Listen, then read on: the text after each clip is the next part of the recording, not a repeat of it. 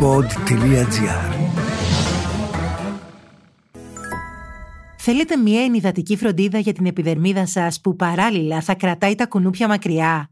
Θέλετε κρυλένα από τη Φρέζιντερμ? Επιλέξτε ανάμεσα σε διαφορετικές υφές αυτή που σας ταιριάζει και χαρείτε ένα καλοκαίρι χωρίς ενοχλητικούς επισκέπτες.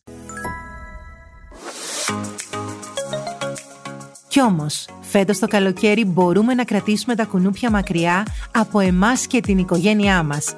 Και δεν το λέμε μόνο εμείς, το λέει και η δημοσιογράφος Έφη Αλεβίζου. Τάδε Έφη, Έφη.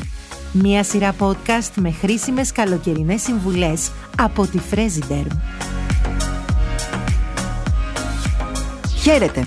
Πιστεύετε κι εσείς ότι το παιδί σας είναι γλυκοαίματο και όλα τα κουνούπια σε μια εμβέλεια πολλών χιλιόμετρων από που βρίσκεται το έχουν βάλει στο μάτι για να το τσιμπήσουν? Γιατί εγώ για την κόρη μου είμαι σίγουρη. Από το Πάσχα μέχρι και τουλάχιστον τον Οκτώβριο η Μελίνα γίνεται στόχος αδίστακτων κουνουπιών που της επιτίθενται μέρα νύχτα. Εντάξει, ίσως και λίγο να αστιεύομαι, λίγο μόνο όμως, αλλά μη μου πείτε ότι μία από τις μεγαλύτερες μάχες που δίνουν οι μαμάδες και οι μπαμπάδες όλο το καλοκαίρι δεν είναι και αυτή με τα ενοχλητικά αυτά έντομα. Βρίσκονται παντού, αλλά κυρίως όπου αγαπούν να παίζουν τα παιδιά. Κοντά στο νερό, στα δεντράκια, στον γκαζόν, στα λουλουδάκια, και το βράδυ που αποκαμωμένα από το παιχνίδι πέφτουν να κοιμηθούν, οι επιθέσεις γίνονται ακόμη πιο αμήλικτες. Τσιμπούν χωρίς έλεος. Το τρυφερό τους δερματάκι κοκκινίζει. Ξύνονται, μπορεί και να ματώσουν. Και επειδή δεν γίνεται να τυλίξουμε τα παιδιά μας με μία κουνουπιέρα και να κυκλοφορούν σαν μπομπονιέρες ολημερείς, είναι σαφώς πιο απλό να φορούν ένα καλό εντομοαποθητικό. Και μαζί με αυτά και εμείς φυσικά, διότι είναι γλυκοαίματα, αλλά σίγουρα από κάπου το έχουν πάρει. Στο σημερινό μας podcast δεν έχω καλεσμένο έναν δερματολόγο για να μιλήσουμε για το πώς πρέπει να προφυλασσόμαστε από τα ενοχλητικά τσιμπήματα, αλλά έχω μαζί μου μία μαμά 2 αγοριών, συγγραφέα παιδικών βιβλίων και φίλη, τη διαλεκτή Γανίτη. Γιατί όσα ξέρει μια μαμά διαλεκτή μου δεν τα ξέρει ο κόσμος όλος. Πόσο δίκιο έχεις. Σε ευχαριστώ πάρα πολύ που είσαι εδώ μαζί μου σήμερα. Χαίρομαι πάρα πολύ που έχω μία φίλη μαζί να μιλήσουμε. Χαίρομαι και εγώ πάρα πολύ και ευχαριστώ πάρα πολύ για την πρόσκληση. Λοιπόν, πρόσφατα κυκλοφόρησε το βιβλίο σου «Μία εβδομάδα με τη γιαγιά και τον παππού». Και είναι αλήθεια ότι ένα μαγικό μέρος για τα παιδιά είναι σίγουρα το σπίτι της γιαγιάς και του παππού. Και εμείς οι μεγάλοι, εγώ προσωπικά που διάβασα το βιβλίο σου, γύρισα πίσω στο χρόνο, στα δικά μου παιδικά χρόνια. Ναι, εντάξει, έτσι είναι. Το βιβλίο είναι βιωματικό, αφορά και τα δικά μου παιδικά χρόνια. Κυρίως οι δραστηριότητες που περιγράφει το βιβλίο είναι καλοκαιρινές, που κάνουμε με τη γιαγιά και τον παππού. Πηγαίνουν στην παραλία, κάνουν μπάνιο μαζί, εξερευνούν την αυλή όσο η γιαγιά απλώνει τα ρούχα ή όσο μαγειρεύει. Φτιάχνουν κάστρα στην άμμο και παίζουν με την άμμο, πηγαίνουν στην παιδική χαρά.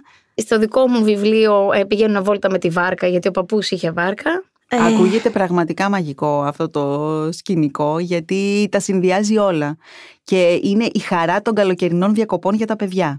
Έτσι είναι, νομίζω είναι πάντα μαγική η συνέβρεση του παππού και της γιαγιάς με τα εγγόνια τους. Και ήταν μαγικά και τα δικά μου παιδικά χρόνια μαζί τους, γι' αυτό έτσι, αυτή ήταν η αφορμή για να γραφτεί αυτό το βιβλίο. Και από ό,τι θυμάμαι ήταν στην Αμουλιανή τα καλοκαίρια σου με τη γιαγιά και τον παππού, έτσι? Ναι, έχω καταγωγή από εκεί, οπότε περιγράφει το χωριό μου, την Αμουλιανή. Να έρθουμε τώρα λοιπόν σε κάτι πιο πεζό, στην Αμουλιανή, αλλά και εκεί που κάνουμε πια διακοπές και έχουμε τα παιδάκια μας έξω συνέχεια, έχουμε πολλά κουνούπια.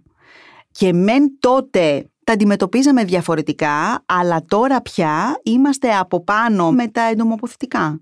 Ναι, εντάξει, δεν γίνεται αλλιώς. Νομίζω ότι το πρόβλημα των κουνουπιών του τότε με το τώρα δεν έχει καμία σχέση. Εγώ δεν το θυμάμαι έτσι ως μικρή.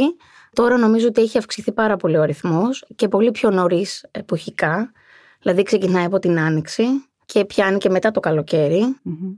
Και νομίζω ότι τα κουνούπια είναι αυτό που αποκαλώ οι καλοκαιρινοί ενοχλητικοί επισκέπτες που μας χαλάνε τα καλοκαιρινά ωραία βράδια, αλλά πλέον και την ημέρα. Mm-hmm. Είναι όλη μέρα πια. Χρειάζεται πολύ προστασία. Επομένως, στη βαλίτσα των παιδιών, όταν τα στέλνεις εσύ στη γιαγιά και τον παππού, βάζεις πια και αντικουνουπικό. Ναι, σίγουρα. Το έχεις ψάξει πολύ το αντικουνουπικό? Ο λόγος που το έχω ψάξει είναι γιατί, όπως είπες, έχω 2 αγόρια και ο μικρός μου πρίζεται αρκετά από τα κουνούπια. Δηλαδή είναι πολύ γλυκοαίματος. Και ο Βασίλης κάνει κοκκινίλες έντονες, προκαλούν κτηνισμό, μπορεί να ξύσει πολύ μέχρι και να ματώσει, να κάνει πληγούλα δηλαδή. Και αυτό μετά έχει άλλες συνέπειες, έτσι, γιατί όπως είπαμε, τα παιδιά το καλοκαίρι παίζουν με την άμμο, με το χώμα, πάνε στην παιδική χαρά. Τα χεράκια τους πιάνουν πάρα πολλά πράγματα. Που αν ξύσουν την πληγή, μπορούμε να πάμε μετά σε άλλες ιστορίες. Να δημιουργηθεί σταφυλόκοκκος, δεν ξέρω κι εγώ τι άλλο, να μολυνθούν όμως. Οπότε είμαι πάρα πολύ προσεκτική.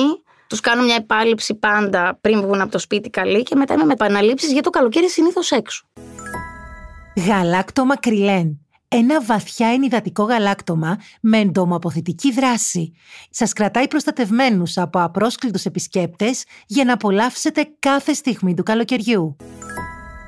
Συμβουλεύτηκες τον παιδίατρό σου γενικά για το αντικουνουπικό ή σου είπε από την αρχή ότι βάζουμε αντιλιακό στα παιδιά, αυτό το ξέρουμε από μωρά, αλλά οπωσδήποτε και εντομοαποθητικό? Κοίταξε τώρα, όλοι σου λένε να είναι μέχρι ένα σημείο, δηλαδή να μην το παρακάνεις. Οπότε ήμασταν όλη την ώρα με τις σιτούλες και τα λοιπά. Ναι, σκουνουπιέρες. Αλλά εγώ δεν γινόταν να μην βάλω αντικουνουπικό. Δηλαδή είμαστε έξω πολύ, είναι καλοκαίρι. Συνήθως λόγω της ζέστης βγαίνεις βραδινές ώρες έξω βόλτα. Δεν γίνεται να είμαστε κλεισμένοι μέσα στο σπίτι. Τα παιδιά χρειάζεται να τρέξουν, να παίξουν. Οπότε έβρισκα διάφορους τρόπους να υπάρχει προστασία στα παιδιά. Τώρα που είναι ο μικρότερος πάνω από 3 και ο μεγάλος μου 6,5, έχουμε κανονική προστασία όλοι. Και μάλιστα έχω επιλέξει να έχω αντικουνουπικό. Μπορούμε να φορέσουμε όλοι το ίδιο, για να μην μπερδεύω τα αντικουνουπικά και κουβαλάς 4 μπουκαλάκια μαζί σου. Φοράμε όλοι το ίδιο και έχουμε όλοι. Και πρέπει προστασία. Να είναι βέβαια και ένα εντομοαποθητικό που να μην είναι βαρύ, δηλαδή και το δέρμα του παιδιού να το δέχεται, να μην είναι πολύ λιπαρό, να μην το ζεσταίνει πολύ. Σίγουρα, σίγουρα. Βάζουμε τα αντικουνουπικά και πολλές φορές τα παιδιά δυσανασχετούν. Σκεφτόμουν ότι εγώ, επειδή έχω κορίτσι, θεωρώ ότι είναι πιο συνεργάσιμη σε αυτά τα πράγματα. Δηλαδή, τα αγόρια τα έχω λίγο στο μυαλό μου ότι άσε μας ρε μαμά, τώρα θέλουμε να παίξουμε με τα αντικουνουπικά σου, με αυτά. Αυτό πώς το αντιμετωπίζεις? Εντάξει, δεν είναι όλα τα αγόρια έτσι. Ο μεγάλος μου ο Φίλιππος ξεχνιέται τόσο πολύ από το παιχνίδι, τον οποίο τον κυνηγάω. Ο μικρός μου ενοχλείται όμως πάρα πολύ και έρχεται μόνος του. Δηλαδή, μαμά, ξύνομαι. Οπότε μου δίνει και σημάδια ότι δεν τον έχει πιάσει καλά για να κάνω και μια επανάληψη. Επίσης, νομίζω, διαλεκτή, ότι πρέπει να ξεκαθαρίσουμε ότι όταν μιλάμε για τα εντομοαποθητικά, δεν μιλάμε για κρέμες που σκοτώνουν τα κουνούπια.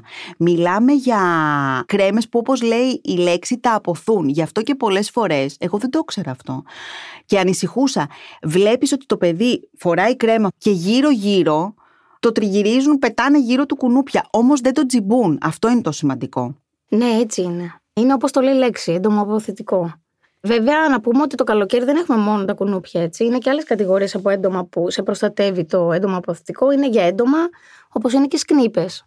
Και βλέπουμε ότι όσο προχωράμε στα χρόνια, εμφανίζονται όλο και πιο επικίνδυνα κουνούπια, πιο μεγάλες σκνίπες. Δηλαδή, εμείς στο εξοχικό μας προχθές τρόμαξα που πήγα. Αλήθεια. Δηλαδή, είχε πάρα πολλά σε σημεία που δεν μπορείς να καθίσεις έξω. Και είναι και το κουνούπι τίγρης τα τελευταία χρόνια. Δηλαδή, έρχονται πολλά είδη κουνουπιών από άλλες υπήρους, τα οποία κουβαλούν διάφορα.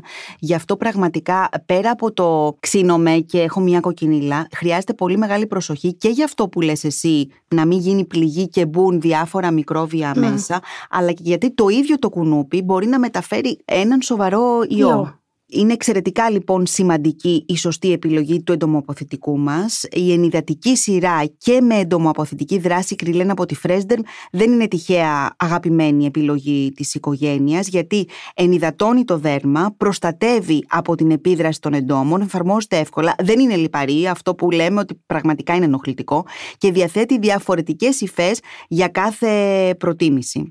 Πέρσι διάβασα ένα άρθρο από τον Ευρωπαϊκό Οργανισμό Πρόληψης Ασθενειών και Ιών, ο οποίος είχε βγάλει ανακοίνωση για τα κουνούπια και έλεγε ότι υπάρχουν 2 τρόποι αντιμετώπισης. Ο ένας, εντάξει, είναι αυτός ο κρατικός μηχανισμός που πρέπει να γίνει ο ψεκασμός κτλ. Και ο δεύτερος για την προστασία μας είναι να φοράμε αντικουνουπικά, έτσι, εντομοαποθητικά. Και τότε ήταν που το έψαξα, είδα τα εντομοαποθητικά, έκανα την επιλογή και είδα ότι με την εφαρμογή που έκανα στα παιδιά, δηλαδή μία φορά πριν το σπίτι, όλο το σώμα τους, πριν βγουν από το σπίτι. Όση ώρα ήμασταν έξω, αν ήμασταν μέχρι πολύ αργά, 2 και 3 φορές, μείωσα πάρα πολύ τα τσιμπήματα. Δεν μπορεί να μην σε τσιμπήσει κουνούπι όλο το καλοκαίρι, αλίμονο. Αλλά επειδή έχουν έρθει, όπως είπες και πριν, κουνούπια που μεταφέρουν ιούς, Είναι ο μόνος τρόπος να προστατευτείς. Γιατί δεν γίνεται ένα καλοκαίρι, όπως είπαμε, να μην βγεις από το σπίτι. Υπάρχουν πάρα πολλές δραστηριότητες που κάνεις και ξεκινάνε από το απόγευμα και μετά.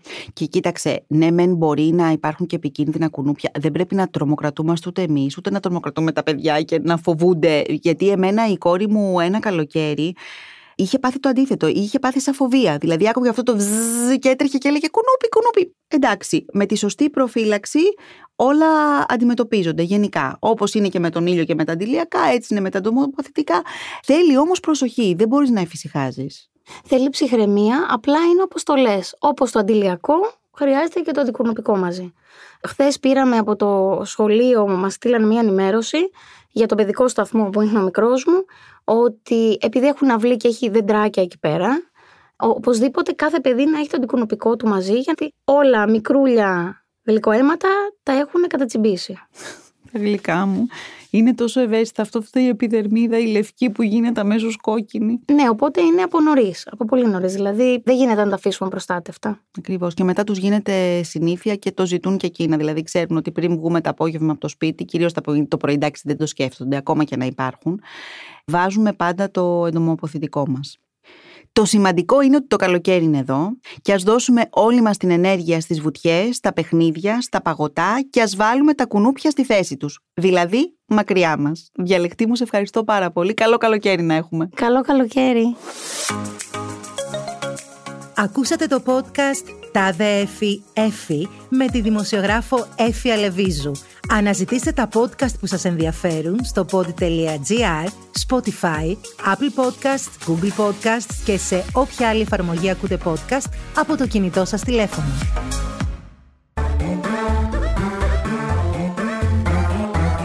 Pod.gr. Το καλό να ακούγεται.